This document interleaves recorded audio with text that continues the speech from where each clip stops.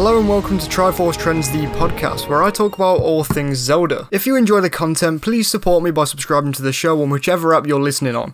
And please don't forget to check out the YouTube channel by searching Triforce Trends. Since we've hit the new year this week, I decided to revisit a topic that many have already touched on in the past. But now seems like as good a time as any to truly talk about it once again. 569 days ago, we were given the first teaser trailer to the sequel of The Legend of Zelda Breath of the Wild, perhaps one of the widely regarded best games in the series. I'll stray away from babbling on too long about the game and the finer details of the game's reveal, but it almost wasn't a surprise considering the first game had gained such high praise from critics and fans alike at launch. And man, those days have absolutely flown by. By my count, the last true Nintendo Direct where it seemed like we were gonna see more of the game was a year and 3 months ago now, which is absurd to even think about. But nevertheless, it is the truth. Your brain doesn't deceive you, and it really has been that long. Since last year, it was a conversation that Breath of the Wild could be released in 2020. This year I'd like to talk about whether the game could come out in 2021, or perhaps even 2022, or even longer, and why each release date would be a good and a bad thing. So first of all, let's talk about a positive outcome, or at least a positive outcome on the surface. What if the game releases this year? As I've said, for multiple reasons, this is great. First of all, this would mean that we'd get our first proper look at the game before the middle of the year, and yes, please, come on, we all want to see the game as soon as physically possible. If we could even get a taste of the Breath of the Wild news before March, we could all be positively frothing by the mouth. Not to mention the amount of content to create for creators and to watch for viewers. It would be crazy. Speculation would go through the roof, and that is literally all I could ever want. In fact, as long as I get confirmation of a name soon, I'm more than happy. Next, the game itself. Not a single person watching this video wouldn't love for Breath of the Wild to come out this year. To a lot of us, it's the only year that makes logical sense. This year's the series' 35th anniversary. Along with that, all Zelda games seem to happen within 2 years of each other. For example, since 2011 we've been given Skyward Sword, then we were given A Link Between Worlds in 2013, Triforce Heroes in 2015, Breath of the Wild in 2017, Link's Awakening in 2019. Carrying on the trend could be Breath of the Wild 2 next year. How could the game coming out this year possibly lead to any negative outcomes? To me, there is one glaring reason why it shouldn't come out this year. We do not want the game to be rushed at all. The last few years, there have been more and more games that have succumbed to being a worse game down to developers wanting to just get the product out there, get the money. In my opinion, video games are a form of art. They can portray what a person is feeling. They can show things from the real world and show us how we're doing things wrong.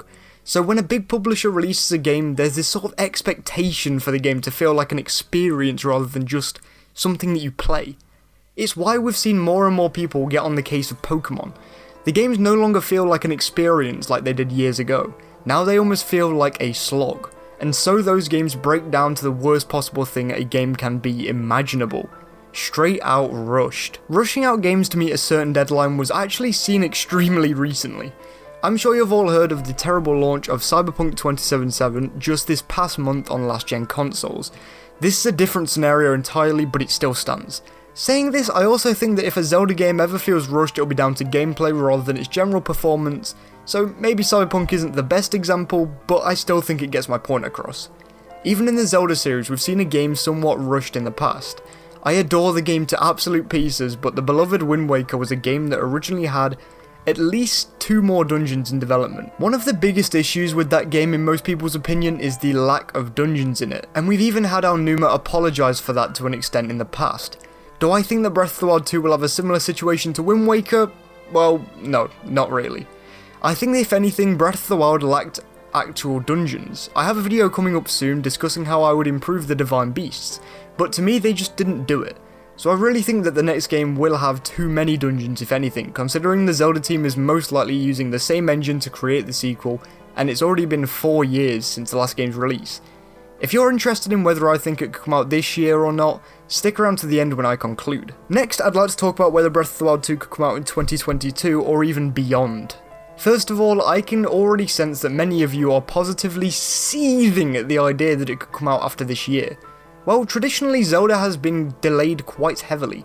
Even Breath of the Wild was first scheduled for a 2015 release under the title Zelda U. It was then delayed into 2016 and was delayed once again into 2017 in time for the Switch's launch, so this is entirely possible.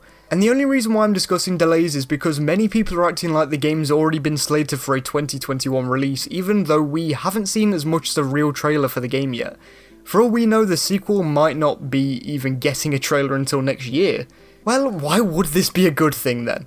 As hard as it could be for some of you to admit, you must admit that the further the game is held back, most likely the better it will be.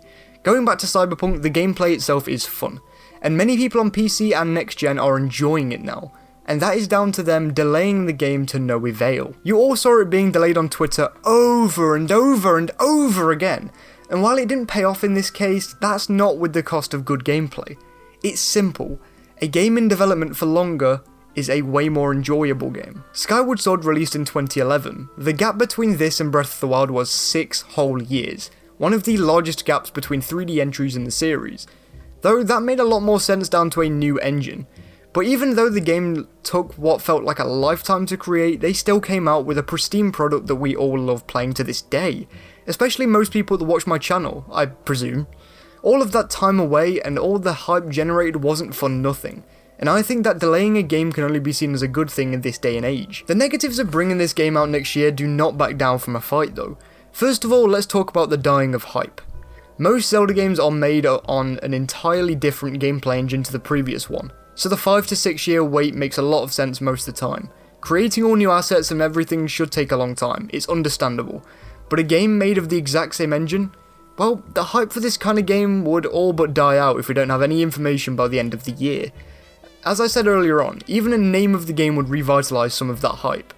Even in the past year, we've seen that people are getting more and more tired of waiting for more news on the game.